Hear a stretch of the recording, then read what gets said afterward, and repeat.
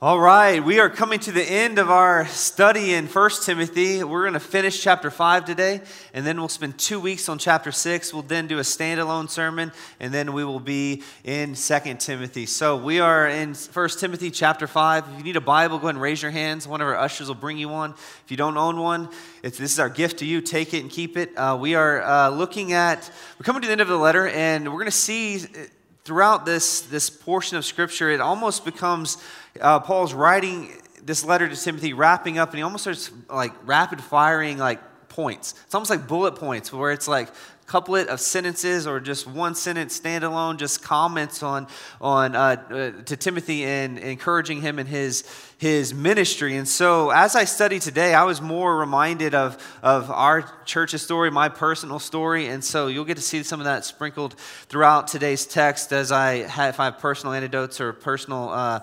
applications so that you can see kind of behind the curtains in some ways, behind the scenes, get to know me a little better, but also get to know some personal applications of the stuff that Paul's talking to Timothy about. Sometimes when we're studying, it may seem, when you're reading, it may seem like, man, this feels ancient, or this feels disconnected from my day in life today. It's not. I promise you. So here's where we're at. 1 Timothy chapter 5, starting in verse 17. First thing we're looking at is pastoral honor and wages, something that most preachers don't want to talk about, especially when it's talking about them. But Paul is writing to Timothy to tell him to talk about it. This is God's word. We stand on it.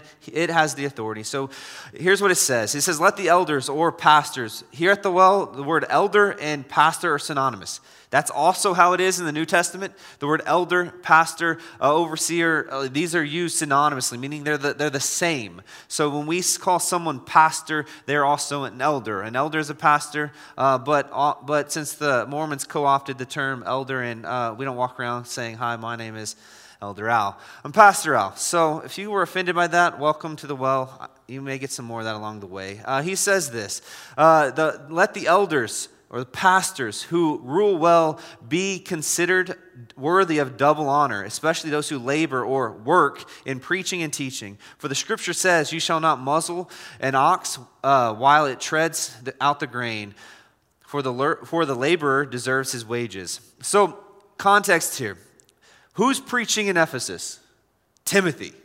Paul is writing to Timothy, the main preacher in Ephesus. We know this because Paul has told him in chapter 4 until I come to you. He says in chapter 4, I think verse 14, until I come to you, keep preaching God's word.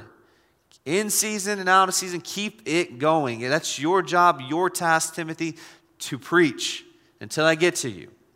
The Apostle Paul also knows that pastoral work is hard. So he's talking about honor, and he is going to talk about wages. And so, but he does this in the context of what pastoral work is. If you've Paul, throughout his letters, Timothy would have been familiar with Paul's writings. He would have been familiar with the other things that Paul has said. The Apostle Paul, the author of this book, is writing to Timothy, who's a young pastor, but Paul is like his father in the faith. Paul is his spiritual father, also mentor, and also overseer as he's laboring to do this work, particular work, as being the preaching pastor in Ephesus.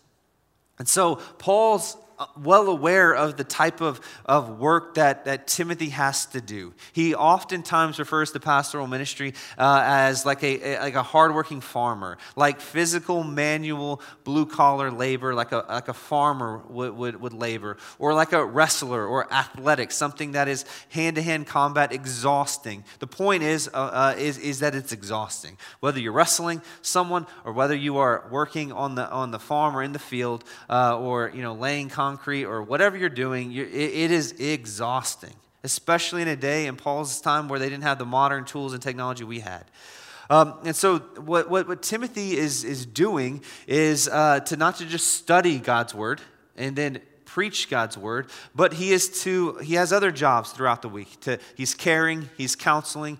Depending on the church size and dynamics, he may be overseeing a group of leaders or having a staff.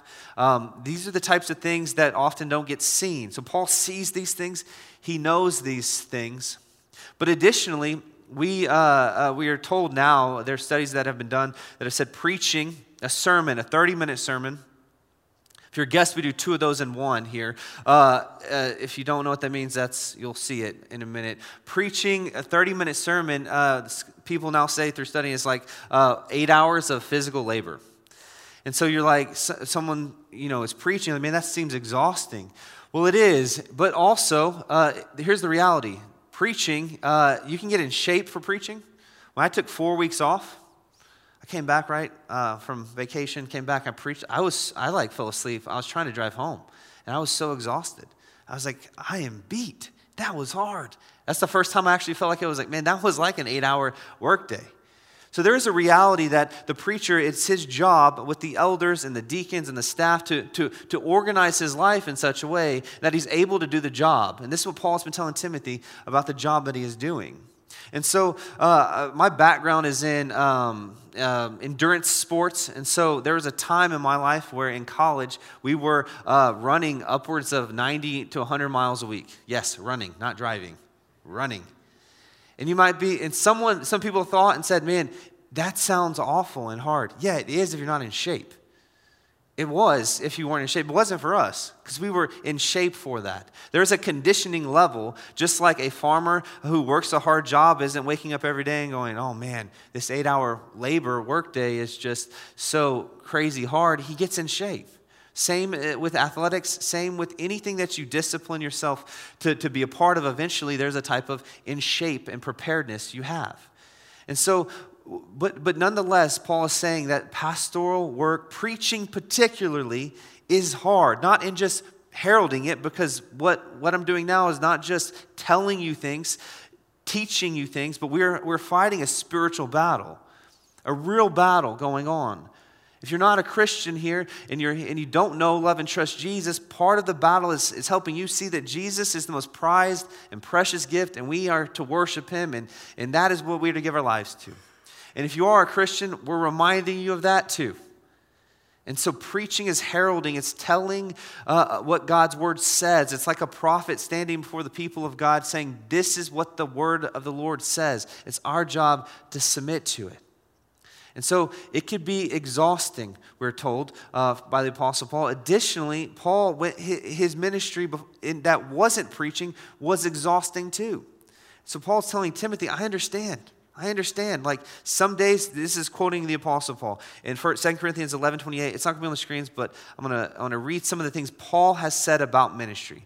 He says that he's been shipwrecked. He says he's been abandoned. He says he's been beaten. He says he's been exhausted. He said, apart from all those things, there's even daily pressure for me and my anxiety for all the churches. There's a weight of responsibility and care he has. Additionally, he says in 2 Corinthians 1:8-9, he says, we were so utterly burdened beyond our strength that we despaired of life itself. Because that's what ministry should feel like. You're like, this is why I don't want people want to sign up for it. I just want to be a pastor. All right, are you ready for the job of being so utterly burdened beyond strength that you despair of life itself? He says, indeed, that's how it's supposed to be. He continues and says, indeed, we felt that we had received the sentence of death, but that was to make us not rely on ourselves, but on God who raises the dead. The ministry that Paul has commissioned Timothy on, the ministry within the church, the pastor's job is not a physical job. It's a spiritual job.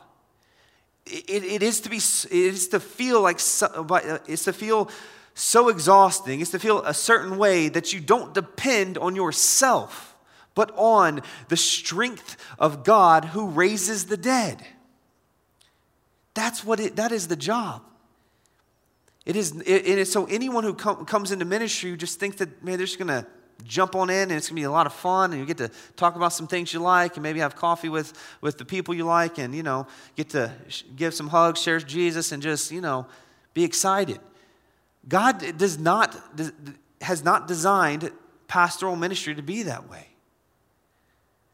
And this is why Paul is talking to Timothy about, hey, there's a type of honor that the church should give its pastor. The type of labor is exhausting. It's hard.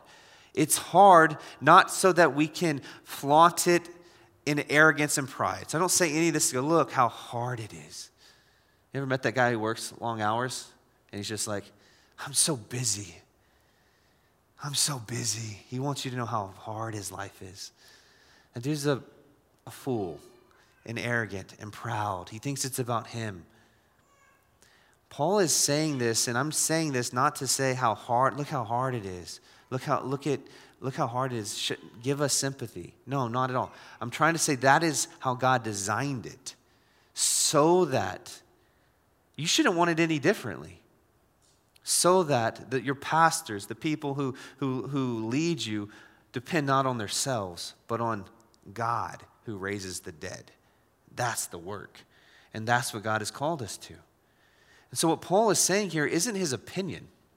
He's talking about his experiences, yes, but his call. But he cites it according to Deuteronomy 25:4. He goes to the Old Testament and says, the scriptures have said, you shall not muzzle an ox while it treads out the grain. He's like, if we should treat pastors better than we treat our animals. In Deuteronomy 25:4, it requires that the owner of an ox would allow the ox to eat while it grinds the grain. And so he follows it up with the statement of the laborer deserves his wages. And so what he's talking about, the wages he's talking about is first honor, which isn't necessarily monetary. He is also referring to remuneration, so like a payment. But his issue here is honor. It's honor. Just like last week we talked about him honoring widows and how in the church setting up systems and programs and how to care and honor widows. He's talking about honor here. He's talking about honor. And then he's talking about payment. Not every church will be able to do. He says, let the elders or pastors who rule well be considered worthy of double honor. So first it starts with a posture, a heart, an honor. I can say this. Myself and my family feel incredibly loved by this church and honored. Y'all do this very, very well. That's why I wasn't afraid to preach this. I'm like, man, they do it. So don't feel shame here. But what he's saying is that honor starts in the heart. Over and over, I could go countless stories of how my wife and I have felt incredible honor from you all. Additionally, from the elders and the deacons who free me so I can focus on this particular ministry. This is the first year that I've actually not had to work any sort of side job. First year. So I feel honored. It doesn't have to be this way, but this is where you work towards. And we've done a great job as a church. And I praise God for you. And I thank you. Y'all honor me. Y'all honor the pastors. Y'all honor the staff. Y'all honor Jesus ultimately very well. And so that's what made me excited about this passage, just seeing that this has been lived out in the context of our church. And so I say this to explain the text, not to say, look how hard our job is. I'm saying our job should be the type of job to where we have to rely not on our own strength, but on the strength that God supplies. The same Spirit who raised Jesus from the dead should indwell in us and empower the work we do. Or else we're just operating in the flesh. Or else you should just go to some self-help conference, go download a podcast, read a book. That's not what we're doing. So thank you for honoring me well. Next, he now talks about accusations against pastors. He's talking about honor and wages for pastors, but then he's talking about what happens when a pastor sins, or there's accusations. First, he talks about accusations. Verse 19 says, do not admit a charge against an elder, again, a pastor, except on the evidence of 2 or 3 witnesses. Why is he saying this? Why is he saying this? Because people say false things about pastors all the time. Even in Paul's day, he's anticipating that accusations would come against the elders. He's anticipating. That's what he says. There's certain charges that come through that you just don't need to admit. I'm not saying admit in the sense of declaring if it was right or true or not, but there's some things that people say. The guy on Twitter is saying whatever he wants to say, or the guy who drops into the comment section on Google reviews and just comments with like a weird emoji face, and you don't know who he really is, and like we're not going to have an elder meeting to discuss what 34249 8321 said about us on the comment section. Like, that's not how we're going to, don't do that. He will talk about what happens if a pastor persistence in here in a moment, but right now, why is he talking about accusations? He's talking about accusations, being accused. Pastors being accused of things. He's saying this, that the elders are designed to investigate accusations. So which accusations do you go after? Well, that guy said Jesus was the only way.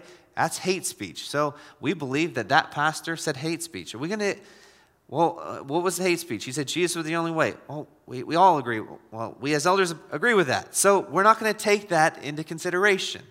We don't need a meeting about that. We don't need to gather church discipline for that one. He says, when he's referring to 2 or 3 witnesses, what he is saying is that don't receive charges unless there's adequate documentation, or multiple people involved, or multiple accounts of the same thing going on. Because pastors do sin. Pastors do disqualify themselves. Pastors should be held accountable. What we're talking about is not a lack of accountability. But what Paul is trying to tell Timothy is how to discern how to keep a pastor accountable.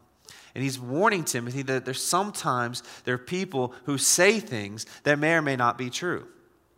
And here's the reality. Oftentimes, it's the pastor will never come out publicly and tell you. You have a meeting with someone and there's more witnesses. Oftentimes, that's what we do with certain cases. We'll have multiple witnesses there, so that if it's never he said, she said, or he said, or whatever, so that if there is any accusations that come up, then someone is like, all right, that's not what happened. But it's not the job of the elders in the room or the staff in the room or the deacons, whoever was involved, to come out and say, just because the Twitter sphere started shouting out accusations, that we got to go give a public defense because the crazies have taken it to the internet. We live in a day where this is more likely than not. And so there's a reality that Paul will continue to tell Timothy: don't get caught up in civilian affairs. Don't get caught into reading the comment section. Don't get caught up in the anger and frustration that fuels the algorithm. Don't get caught up in that, Timothy. And so the elders should govern in such a way that if there's an accusation, that there's some sort of adequate documentation. It's some sort of multiple people have seen this. We've seen a history, a pattern, something like this. I should say this. Obviously, if there's some sort of criminal case, this doesn't go to the elders. The elders should go directly to the authorities. So there's someone's accused of murder. This isn't like, oh, well, you have a murder weapon, but you don't have any witnesses. No, that's above the elders' pay grade. When it's an issue of the state needs to handle it. So that's the same thing. If an elder hears that there's abuse in a home, a husband is beating his wife, and she has markings, we don't step in and go, we are the authorities. No, you call the police. If you're at your home and you feel like there's an emergency, don't call me, don't call the elders, call the emergency number. It's called 911. Do that. That is obvious here. That is obvious here. But Paul is urging Timothy to understand that the elders, when they organize themselves, that they are to investigate issues. They are to investigate issues. And they're to do so with adequate documentation. And therefore it leads to verse 20. If a pastor persists in sin. So they hear accusations over and over about this pastor doing these things or sinning in these ways. The elders should take that seriously. And it says, so if some of you feel like that verse 19 was an excuse to push away accountability, please hear verse 20. As for those who persist in sin, rebuke them in the presence of all, so that the rest may stand in fear. This isn't a lack of accountability. It's how to discern how to keep a pastor accountable. There are some things that are going to be said that you shouldn't admit the charge because it's someone just that has no evidence or it's just an opinion. Then there's if maybe an opinion turns into, they keep saying the same opinion. This guy is this way, and it's just everyone agrees. Everyone's just saying the same accusations over and over. The elders will step in, and then they will confront the other elder. And so it will be done privately first, and if he persists in sin, there will be a rebuke. Whether it's first among the elders, maybe then it's among the members. Sometimes persistent sin would result in removal, public removal. It's likely that the presence of all is not referring to the internet, but likely referring to the members and the elders. Internet didn't exist this day. He's not saying, run your PR campaign. He's saying in the presence of all, rebuke them with the members around and the elders, or just the elders privately, and there's depending on the issue, but you're rebuking them and publicly meaning among the congregation. That wouldn't be a thing where you show up on Sunday, like right now, and we bring elder in and just rebuke, blast them. That'd be kind of cool, though, to see. I don't want to do that. Don't think it should happen, but it doesn't tell us how to do it. We just wouldn't do it that way. We just would do it at a members meeting, because here, it's not just members here. It's guests, visitors, and so this isn't a family meeting. But if it's a family issue, you handle it at a family meeting. He says if they persist, which means that they're unrepentant. We're told in Matthew 18, if someone sins against you, you're to go to them. So there's a one-on-one confrontation. If that doesn't work, then you get multiple people involved. And this is for everyone in the room. This is how Christians deal with conflict. And if the one-on-one didn't work and the group didn't work, then you bring the elders in. Well, if the issue's with the elders, you go one-on-one, multiple, bring the elders in, the rest of the elders, and then you bring them to the church. This may be for a public rebuke, like Paul says, or public removal. That can happen. And so the elders are to be the type of Christian men worth imitating. We talked about that at length when we went through the elders a few months ago. And they're to therefore fight sin internally, their own sin, constantly being repentant. It's what everyone should be doing. All of us, if you know, love, and trust Jesus, we are to be constantly repenting. This is what Martin Luther, the first thing he said in leading the Reformation, is the Christian life is one of continual repentance.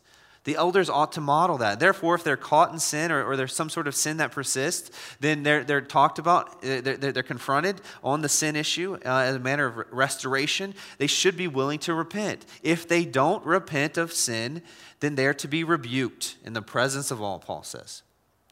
He takes accountability very seriously. And so when you look at the qualifications of an elder, those are the things that an elder is being tested by. Is he disqualified according to the qualifications that Paul's already told Timothy an elder must be? So when he says, so that the rest of the congregation may stand in fear, he's talking about the rest of the congregation, but also the rest of the elders. He is saying what he is saying, that they may stand in fear, meaning that they may take warning. Additionally, they should fear sin. They're not fearing the other elders, but they are fearing their sin and the consequences of their sin. Now, many might object, especially in our day, to the motivation of fear. Why is Paul motivating by fear? Well, we need to understand this, that he often says that there are appropriate times that one ought to be motivated by fear. I'm going to list a few. We're not going to put them on the screens, but you want to listen up or take notes or ask me after service, or if you want to listen back on this audio or video. Romans 11:20, he speaks of having fear as well, being a motivator to salvation. He says that if God did not spare his own son, why in the world would he spare you? That's a fear motivator. He's saying that Jesus Christ died in your place for your sins. That he was executed, brutally beaten, and murdered for sinners so that they could be saved. And there's only one salvation, and it comes through faith in Jesus alone. And if you don't repent of your sin and trust Jesus, the wrath that was poured out on Jesus will be poured out on you. The only covering for your sin is Jesus. It's like we got rain today, praise God. We've been praying for it. We got a little bit of it. You walked outside without an umbrella, you got wet. But if you put over the covering of an umbrella in the rain, it can spare you from the rain, correct? In the same way, if you're not walking under the covering of Christ's atoning sacrifice in your place for your sins, you will walk into eternity experiencing the full wrath of God for eternity. And that's the motive, and some of you that scares you. And it should. It's terrifying. It should be terrifying that you look God, the God of the universe, the one true and living God, in the face and said, I don't care about your son and your sacrifice. Even though you did this so that I could be saved and I could be forgiven, I don't care. You should stand in fear. Any man throughout the Old Testament that spoke to God in such a way, God would say things like, gird your loins like a man and get ready. We're going to throw down. Fear. Romans 13:3, Romans 13:4, verse 4, Romans 13:7. He additionally talks about fear being the motivator, and he's referring to the law of the land, the state. If you murder, there's consequences. You should fear the state. Fear motivates you to not break the law. That is good. Additionally, 2 Corinthians 5:11, 7:1, 7:11, 7:15. He also refers to the fear of the Lord as a motivator in that referring to God's holiness. God is so holy, so other, so perfect that in his presence that the angels cover their eyes, cover their bodies because the radiance of his glory is so awesome that it's terrifying. Ephesians 5:21. Verse 21, verse 23 talks about fear being a posture of reverence. If you don't have a fear and reverence for God, see, if you're in Christ, you don't need to fear his wrath. You've been set free. But you should stand in fear in awe of him that he is awesome, mighty, powerful, other, set apart, holy. Reverence. Philippians 2:12, the Apostle Paul talks about working out our salvation with fear and trembling. Colossians 3:22, he refers to fear being a motive for obedience. Additionally, fear was a motive of Paul's own experience. He says to the Corinthians in chapter 2, verse 3, he says he approached them with much fear and trembling. The work that he was doing, the ministry that he had, he wasn't doing it flippantly. It came with the level of awe, of reverence, of fear, and trembling. It literally is like shaking. The great Protestant reformer John Knox, when he stood up and preached the first time, he was so terrified because he realized he was heralding God's word that he broke down crying. He later stood toe-to-toe against Mary, Queen of Scots, also known as Bloody Mary, and stood against her, pointing to Jesus Christ, the only Savior. It got wild. At one point, he was a galley slave. He moved from his fear and trembling of man to his fear and trembling of God, just like the Apostle Paul says his ministry is marked by in 1 Corinthians 2. 2 Corinthians 7, the Apostle Paul also talks about there's oftentimes in his life, like he was literally afraid of his life. We live in a day where we don't like that anyone would ever use fear as a tactic to motivate someone to do something. That's awful. That's awful. Why would you ever motivate someone to do that? I don't know, you tell me. 2 weeks to flatten the curve, grandma's going to die if you don't get a shot, wear a mask. That's all we do is motivate by fear. That's all we do. The right and the left, everything's fear. If you don't do this now, fear. Fear. Fear is an awesome motivator. It cannot sustain anybody. Only faith can. Paul is not saying everything should be ruled by fear, that you run around like the United States of America and just telling everyone to be afraid of everything so that you can get them to do what you want them to do. Every level, we need to just use fear and scare tactics. That's not what he's saying. He's saying when it comes to sin, particularly the sin of an elder who won't repent. He should be rebuked publicly so that there's a level of awe and fear and reverence for God and his holiness in the Christian life.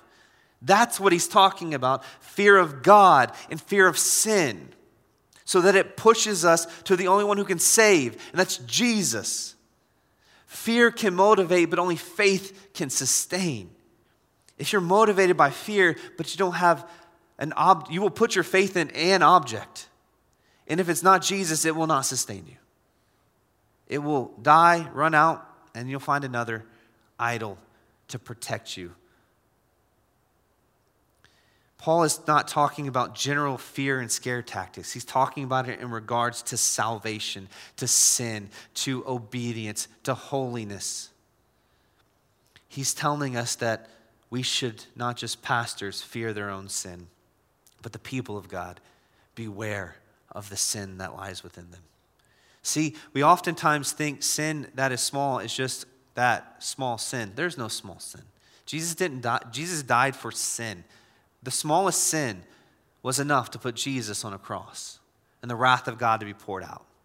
So there's no small sin in regards to the wrath of God, or the wrath of God deserved for the small sinner that he must pay. But if you remember, when Adam and Eve first, they ate they disobeyed God and they ate fruit. Chapter 3. Chapter 4, they had kids. And their kids inherited their same sin nature just like you and I. We're sinners by nature, meaning we inherited it, and we're sinners by choice, meaning we continually sin. That's not our identity as Christians, but like we're capable of egregious sin. They went from disobeying God, eating a piece of fruit, to one brother killing another brother. Sin, Paul talks about it in the New Testament as well as being like a little bit of yeast that will leaven an entire loaf of bread. A little bit, if you've ever, handled oil. I would sometimes put oil on my beard, gets all over my shirt and everything. A little bit of oil goes a long way. It can leaven a whole bread, give yeast, give rise to a whole lump of dough. So sin can affect. He tells the Corinthians, when it's not repented of and if it's not confessed and it's in the dark, can ruin an entire church. So Paul is talking to Timothy, saying a little bit of sin can ruin your whole ministry. A little bit of sin can ruin a whole life. We must be the type of people who confess sin regularly and repent of sin often. If a pastor doesn't do that, rebuke him publicly so everyone else understands that we take sin seriously. That's what he's saying. Continue. Why? Because God takes it seriously. God takes sin so seriously that he sent his son to be crucified in our place for our sin, to take our punishment, to give us his life. You see that, right? You see how serious God takes sin? He punished his son so you wouldn't need to be punished. The great preacher Charles Spurgeon said something along the lines of this: If I knew that sin would kill my best friend, why would I continue to do so? He's looking at Jesus as his best friend. Why would he persist willfully in sinning the same act that caused his best friend, Christ Jesus, to be brutally executed and murdered? He continues in verse 21. He says, keep these instructions without partiality. So Paul's talking about not just the entire letter that he's writing, but particularly what he has just said. He says it this way: in the presence of God, he's getting more serious, and of Christ Jesus, and of the elect angels, I charge you to keep these rules without prejudging and do nothing from partiality. He's doing two things here. Number one, generally saying, don't take your job lightly. I'm saying this in the presence of God, our Savior Jesus Christ, and in the courtroom of the elect angels. I'm talking about in the heavenly courtroom. I'm telling you, this is a scene of like a courtroom, and he's saying, hey, take your job seriously, Timothy. Don't exercise the work that you've been called to lightly. Second thing he's doing is he is giving us this view of this heavenly courtroom. And so he does so on one hand so that we understand that Timothy understands, and we understand that Timothy does not work for man, he works for God. So on one hand, he's speaking to Timothy with authority, and he wants him to take his job seriously because he doesn't work for man. He works for God. You need to understand this. Wherever you live, work, and play, you don't work for someone, you work for God. We're to do all our work, not as if we're working for man, but for God. But especially Timothy, especially pastors. You should understand this. That's what he's saying. So on one hand, he should not work for man, but he's working for God and take it seriously. He's been instructed. Timothy's gotten some hard instructions from the apostle Paul. He's been instructed on widows. He's also been instructed on how to lead the elders, but he's also been told and instructed on how to rebuke the heretics and false teachers. And he's saying, Timothy, you can't pick and choose which one of these you're going to do. You can't just I'm a preacher, I'm going to just preach. Paul told us about the widows, I got to ignore that. Paul wrote me about the elders, I got to ignore that. Or, hey, the heretics, the nut jobs, those guys, I don't want to deal with it. They frustrate me. They give me anxiety. I'm just not going to do that. He's saying, no, you can't pick and choose, Timothy, what you do. Additionally, he says, don't lead with favoritism here. Partiality is favoritism. He says that's not how leaders lead. You don't choose to serve the widows because you like the widows, and you only preach because you like preaching, but you only like preaching sermons that are not going to offend anybody, so just do those. Don't talk about sin. Don't talk about the wrath of God. Don't rebuke an elder publicly because, that might get you a podcast written about you. Don't do that. He's saying it does not matter, Timothy. You don't work for man. You work for God. You work for God. And this is God's word. You are to submit to it, to exercise your duties in and through it and do it. Additionally, he's saying judge everyone the same. He talks about, in other parts of the scriptures, don't judge the rich and the poor or show partiality and give honor to the rich and dishonor to the poor. Treat every person the same. No matter their background, their socioeconomic status, their race, their gender, you treat them the same. This is why he talks about so strongly about rebuking the heretic, but he says also you rebuke the pastor who's not repentant either. No partiality, Timothy. I hope you see this throughout the letter. He's getting to the end, and I hope you've seen those who have been with us this entire time, that this is the heartbeat of what Paul has said this entire time. He says, additionally, don't judge everyone the same. But also don't judge before you have all the info. You can't, he says, no prejudging here. You can't judge without all the info. This is really important. This is like a verse for the United States of America and everyone who has social media. Don't judge someone before you get all the info. Did you know that the term innocent till proven guilty is not an American thing, but a Bible thing? That's a Bible thing. We live in a day where it's not that. You are not innocent until proven guilty. I'm not talking about the law, but I'm talking about in the court of our peers on the media outlets and channels. You're guilty until proven innocent. If someone takes a video of something and there's no context, you're guilty until proven innocent. And God's people jump on the bandwagon and just get really excited about the social media craze and oh my gosh, did you see that video? I can't believe this happened. And when we should immediately posture ourselves not in a posture of melancholy bitterness or we are just going to deny the truth or reality, but as a people who go, wow, that did look awful. Man, we should be the type of people who understand that we got to figure out all the details and all the facts before we judge. Imagine if that was not the standard. But this is exactly what Paul says. If don't admit a charge against an elder, unless you have 2 or 3 witnesses. So someone comes in and says something, you go, well, he said it. Got to try him for that. No, they go, no. Hold on. Let's get all the details. If you persist in this, let's get it all. Let's figure out all the details. Don't judge him before his time. Get all the info, and then we will figure it out from there. But we live in a day when you're not innocent until proven guilty in the court of your peers. You're guilty until proven innocent in the court of your peers. Because it doesn't matter what the court says. If the mob on the internet says you're guilty, you're always guilty. Cancel culture perpetuates this. This is a demonic thing, not a Christian thing. This is how Satan rules. He accuses the saints night and day. He accuses the people of God constantly. You're guilty, you're guilty, you're guilty. You're never innocent. You can't get freedom. Only Christ offers that. Are we saying that there shouldn't be, isn't there real guilty? There's real guilt and there's real judgment? Absolutely. And that's what Paul's saying. The second part of what he's saying is, on the other hand, is like, hey, Timothy, y'all are practicing for the future.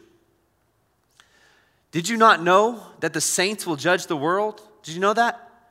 Christians will judge the world. Did you know that? Did you know that Christians will judge angels? I'm quoting 1 Corinthians chapter 6. Paul says this to the church because they didn't know. They're like, we didn't know that one. He said, yeah, did you not know? The people of God will participate with Christ in the final judgment on his side. So, in one hand, Paul is instructing Timothy to take his job seriously. On the other hand, he's instructing Timothy to lead and to judge in a way that will reflect Christ's likeness. Namely, because you'll be with him at the coming judgment. So God's people should think godly about all of life, particularly about justice and law. And so he's telling Timothy, you shouldn't prejudge someone. You shouldn't judge, you shouldn't use partiality. You shouldn't rebuke the heretic, but let the pastor continue in sin. If he's persisting in sin, you rebuke him publicly. You see this, we are to judge, Paul will tell the Corinthians, to judge judge inside the church. And his reasoning is because when we stand in the final judgment, we will be with the Lord Jesus Christ. It's 1 Corinthians 6 if you want to go study that. The people of God will participate in the final judgment with the Lord Jesus Christ. So on one hand, Timothy, you're preparing for your future. We're not practicing for heaven as a way to earn our way in.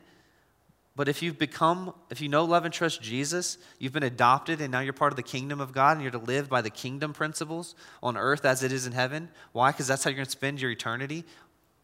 You should start living that way now, under Christ's rule, under Christ's lordship. In doing so, you'll actually see the flourishing and benefit of not just your life, but the life of the city we live in. A people ruled under God's justice and God's reign, there's blessing. But a rebellion, there's cursing. We live in a cursed world right now. And so the way we think, the way we act, the way we love, the way we serve, the way we give, and yes, even judge, should be done so in a Christ-like manner. He moves next to appointing leaders. A lot of work a pastor has, so he's got to appoint leaders. Timothy's young. He says, verse 22, do not be hasty in laying on hands. This meaning appointing or installing leaders, particularly probably talking about elders. Nor take part in the sins of others, but keep yourself pure. What he's talking about is enlisting. He's saying, don't feel the pressure, Timothy, to enlist elders too quickly. Don't be too quick. See, the reality is, like for a young leader, especially a leader like Timothy, there's pressure to get other leaders involved. There's pressure because there's a desire to be legitimate. So people are saying, hey, Timothy, you're not legitimate yet. You're a young guy. You don't have enough elders on the team. You don't have enough wisdom. Then, that guy Paul writing you letters, just who is that guy? Like, he's not here. Like, what authority do you have? Timothy probably experiences a lot of outside pressure from the people in his congregation to make decisions. It always happens when the young leader takes over, everyone else thinks that they can do that. I had a guy one time bring me a list of 21 families that if we didn't meet the demands that he had, that they were leaving the church. I told him we don't negotiate with terrorists. They left. He was being serious. I was too. Half the people he wanted to enlist in certain positions and in charge of certain roles are no longer Christians. Refer to him this passage. We don't lay hands on people too hastily because you don't know if they're going to, you got to examine them. Well, truth came out later. They don't walk with Jesus. Imagine your community group, discipleship pastor was not a Christian. We'd have to be doing the whole rebuke the pastor publicly thing. We would have. What Paul is telling Timothy is you can't cut corners, man. You can't cut corners like everyone does in life. You can't do that. Don't install unqualified leaders. If you do, he says, you partake in sin. If you do it knowingly, you're partaking in sin. If you do it hastily, you're partaking in sin, the sin of others. So therefore, Timothy in order to do this, he must have a confidence that doesn't come from himself, and it doesn't come from the approval of man, but a confidence that comes from God, from God's word, to align his life with God's word. And so Timothy is experiencing, imagine this, the pressure. He's experiencing increased needs, ministry needs and demands. The widows need help. The heretics are leading people astray. The false teachers are coming in, and they've already been, some of them have already led people towards Satan, we've been told. There's great pressure coming from the new converts. Who's going to disciple them? How are we going to do this? There's pressure. And there's pressure from Timothy to hurry the process. And Paul is urging Timothy to resist that. Here's the reality. New problems cannot be solved. Current problems can't be solved with new problems. There's just new problems. You may solve this problem that you think, Timothy, but then you put the wrong person in play because you were hastily. You did this. I've experienced this. I've experienced this on many people, there's emails and just accusations. People have left the church because they didn't think that we were doing an eldership process well. And then the process ended up weeding some people out that shouldn't have been elders in the first place. And then it installed those who should. And then I had guys like the Apostle Paul, Timothy has the Apostle Paul, guys outside helping me going, hey, here's what people are going to say. They're literally like the Apostle Paul saying, hey, they're going to say these things about you. They're going to say your ministry is not legitimate. And they're telling stories of how they laid hands too early and how it led to ruin and misery. But they're encouraging me, hey, Al, stay the course. Listen to God's word. It will always prove true. And we've had folks that we thought would be candidates move. You just don't know. And then COVID happened. Imagine the pressure there. But God has made it clear. God has made it clear through his word that it's the Holy Spirit who sets apart overseers. It's not favoritism. It's not just the guy who's godly and can preach good. It's not the guy who has the degrees. Who has the Holy Spirit set apart? Therefore, it is the job of the leaders to create processes to help discern that. A lot of people don't know this. Paul spent 17 years under the church's authority before he was sent out as an apostle. 17 years after Jesus knocked him off his horse and called him to himself. 17 years of a discernment process. At least should be kind of long. He was killing Christians before that. Kind of want to make sure he was legitimate. And then it was the Holy Spirit in a prayer meeting that set apart Paul and Barnabas to go do ministry to the Gentiles. It's the same. It's how we operate today, according to God's word. He then makes this interesting.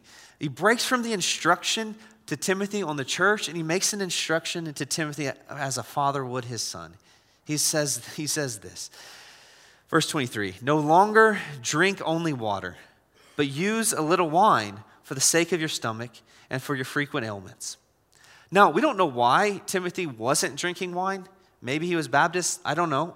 You just don't know. But he just wasn't drinking wine. Some say he might have been taking a Nazirite vow, which would require him to abstain. We don't really know. We just know that he wasn't drinking wine. Maybe he thought if he drank wine publicly, they would think that he's making too much money and want to cut his salary. I really don't know. We really don't know. But he's not drinking wine. He's only drinking water for whatever reason. And Paul is instructing him like a father would his son and saying, hey, Timothy, ministry is exhausting. We've already seen that. Sickness keeps happening to you. There's frequent ailments that are happening. Take care of yourself. That's the point Paul is making, is take care of yourself. The issue is not the wine, it's the take care of yourself. Now, many have thought through guys like Pliny the Elder and different other folks during this time or maybe have argued for wine as for medicinal purposes, and likely maybe Paul's telling him, or obviously telling him to use it for that cause. We don't know what stress or what has caused him to have frequent ailments, but if you remember all the things that Paul has gone through, he's not just saying take a nightcap and forget everything, just trust the bottle and not Christ. That's not what he's saying. But it's likely Timothy is experiencing some sort of digestive issues, or maybe caused by stress. I remember there was a season that I went through where literally, because of adrenaline, because of the stress and stuff that was going on in the life of the church, every time I would wake up and every time I would go to preach, I would vomit stomach bile. I know that's gross, whatever. That's how it was. I'm driving the car and hacking up, and it was because I was getting surges of adrenaline, even on an empty stomach, and the adrenal surge made it feel like you were about to, be in a fight or flight situation. And I started having stomach issues. I should have turned to this verse and picked up a bottle of wine, but I didn't. The point is to take care of yourself. I started having to do different things to take care of my health. I remember there was speaking of honor in our church, honoring and loving and serving me. One person came and brought me a blood pressure cuff and said, "Hey, take this home. Check your blood pressure. It's under control now." Diet, exercise. Timothy, take care of yourself.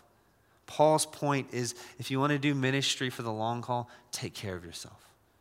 So I'm blessed to be a part of a team that we can share the load and we can operate according to our giftings. And we can, the reason, in order to take care of myself, my Mondays will look different than probably most of yours.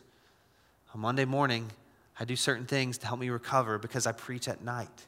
If I preach in the morning, my Sunday afternoons may look different.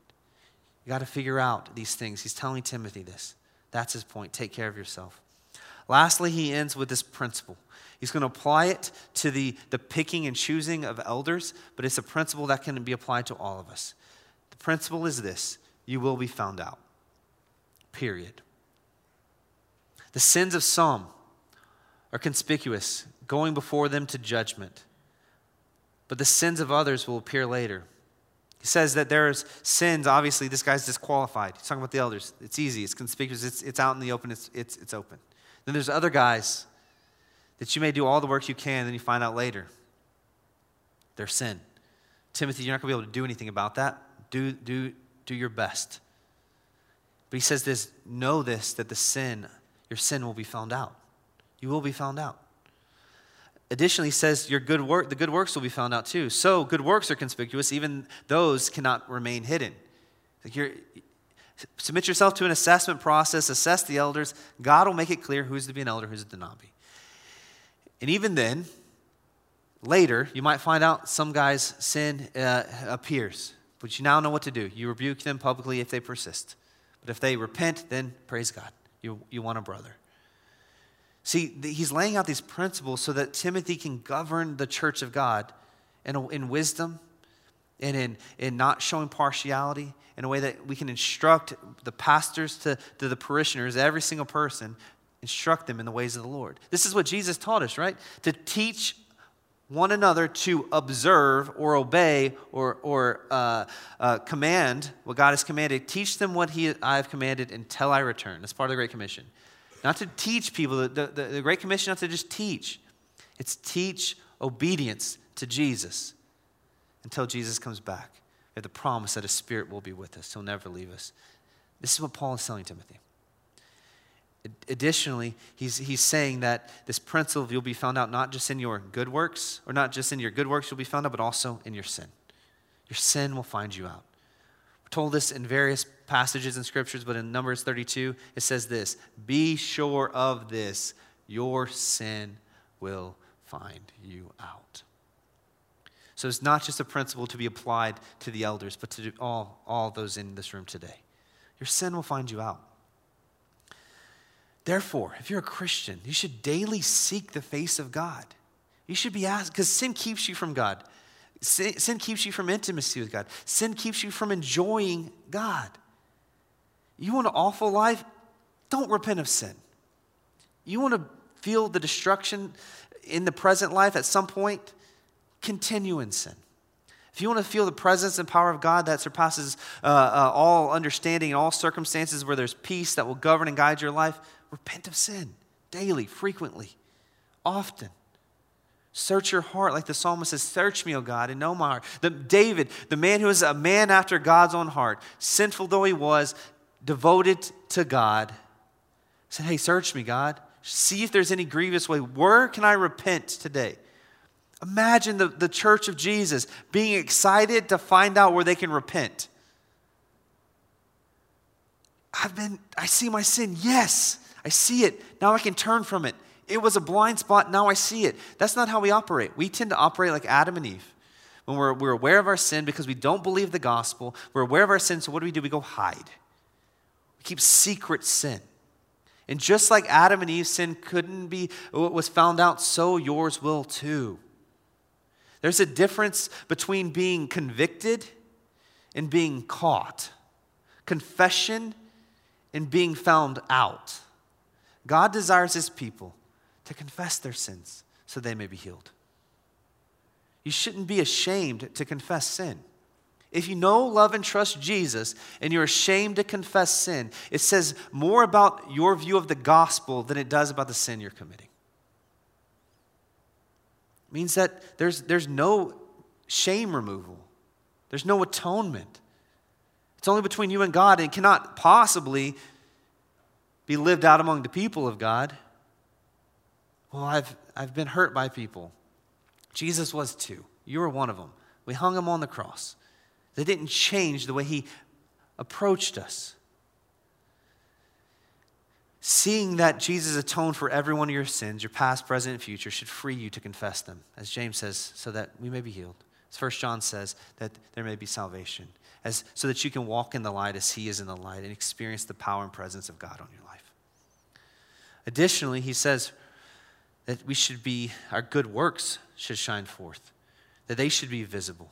So not only should Christians confess sin regularly to God and in community and get around people and help walk with them to expose blind spots and to walk in holiness as Christ is, but we're to let our good works shine. That we should overflow in good deeds to one another and to the watching world. Because we are so full of the love of Christ.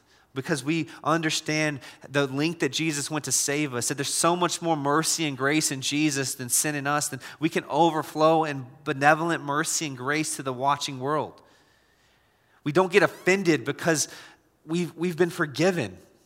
The biggest problems in the world are not the biggest problems in our own heart. The biggest problem in our own heart was that we had sin and it kept us from God, but that's been overcome. Therefore, we can enter into any space in human history with the power and the love that comes from God. But you will never move into those spheres if you are riddled with secret sin. The reason being is because you won't want to enter into the light because you are walking in darkness. Or you'll do so in a fake, phony way, which the watching world can see. This is like a right hand and a left hand, or a right foot and a left foot on the pedal of a bike. We repent of our sin. We cultivate intimate relationship with the Lord Jesus, and we kill our sin lest it kill us, and we enjoy more of Jesus, and it overflows in our relationships, in our home, at our work, where we live our life. It overflows and affects and it changes. And we have questions about how do we operate in a certain situation. We go back to the Word of God. Paul has instructed Timothy in almost every area of pastoral ministry. He's instructed us as well. He's telling us, who you are, the true you will be found out.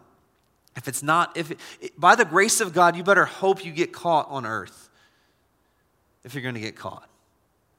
Because there's opportunity for repentance. If you remain hidden in your sin till the Lord Jesus returns, the wrath of God will be upon you.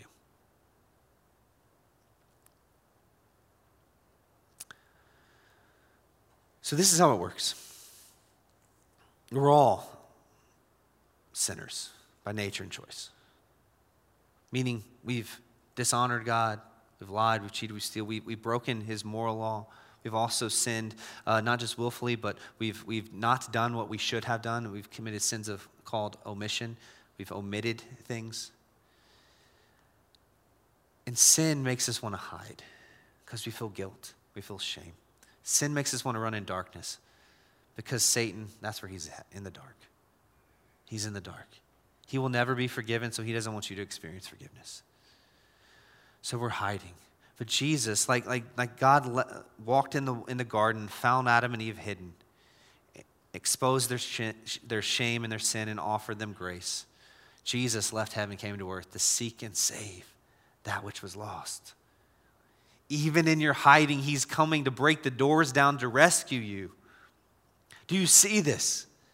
Spurgeon called him the hound of heaven, the Holy Spirit that would just hound you, chasing you, calling you, begging you, come back into the light, come to Christ, believe in him. He's already paid for your sin. He's paid your penalty. Receive his life, receive his forgiveness. The Holy Spirit is pleading with you, chasing you in the dark. And he's using the people of God to run after you as well. If you're not a Christian and you're here today, it's because the Holy Spirit is chasing you. He wants you to know Jesus. He wants you to be saved. He wants you to be forgiven. He wants you to be cleansed. He wants you to be new. He wants you. And he's constantly, frequently coming after you. Come into the light. Fix your eyes on Jesus. Put your hope in Jesus. Give Jesus your sin. Give Jesus your failures. Give Jesus your frustrations. Give Jesus your life. Give Jesus your fears. Give Jesus everything. If you're not a Christian, that's how you respond today. And if you're a Christian and you're in secret sin, you bring that sin to light as well. First to God, naming it and confessing it to God. And then seeking spiritual men if you're a guy, spiritual women if you're a lady, ladies to walk alongside you, to help you build a life and pattern of way of living that keeps you open and honest, first to God and then in community, so you don't keep hiding your sin. We want you to have vibrant lives with Jesus. We want to know your sin so that we can put it on a dartboard and see if we can hit it. Jesus already nailed your sin to the cross. We want to help you walk in the light as Jesus is in the light. If you're a Christian and you're in secret sin, your job is to respond by walking in the light. If you're a Christian and you are regularly confessing your sin to the Lord, you're in community, you're walking in the light, you're feeling you really are overflowing in love for Jesus and others, then let it overflow continually more into all the spheres of your life so that people would see your good works and glorify the Father who is in heaven. So that's how we're going to respond. We're going to take communion. But before we do, where are you? Did you walk in here not a Christian and Jesus is calling you and saving you? Respond in faith and go take communion as an act of obedience, saying, I believe that Jesus died for my sins. I believe his blood cleanses me. I'm a new creature. I'm a new person today. I'm declaring that publicly. If you've been in secret sin, confess it to the Lord before you go to the table. And if you are just overflowing with faith and love, and the gospel is so rich to you today, glory in that. Go to the table, eat and drink as a beloved son and daughter of God. And ask as you eat and drink that God would give you the power this week to shine his light in all the spheres that he's called you to. And so, as a church, all those who've gathered here today, we have to respond. You have to respond. How will you respond? Let's pray. Lord Jesus, I ask that we would be a people who hear your word and respond in obedience. For those in here today who have yet to put their faith in you, Jesus, we ask that they would respond to do that. Those in here today that have been walking in the dark, may they walk in the light. And those who've had regular patterns of confessing sin, walking in the light, may they see that they're not here just on earth to just simply enjoy you, but to help others enjoy you too. That this good news is to be spread throughout our entire city, our entire nation, the entire world. For we are your people, and you are our God. We worship you, Lord Jesus. I pray this in your name. Amen.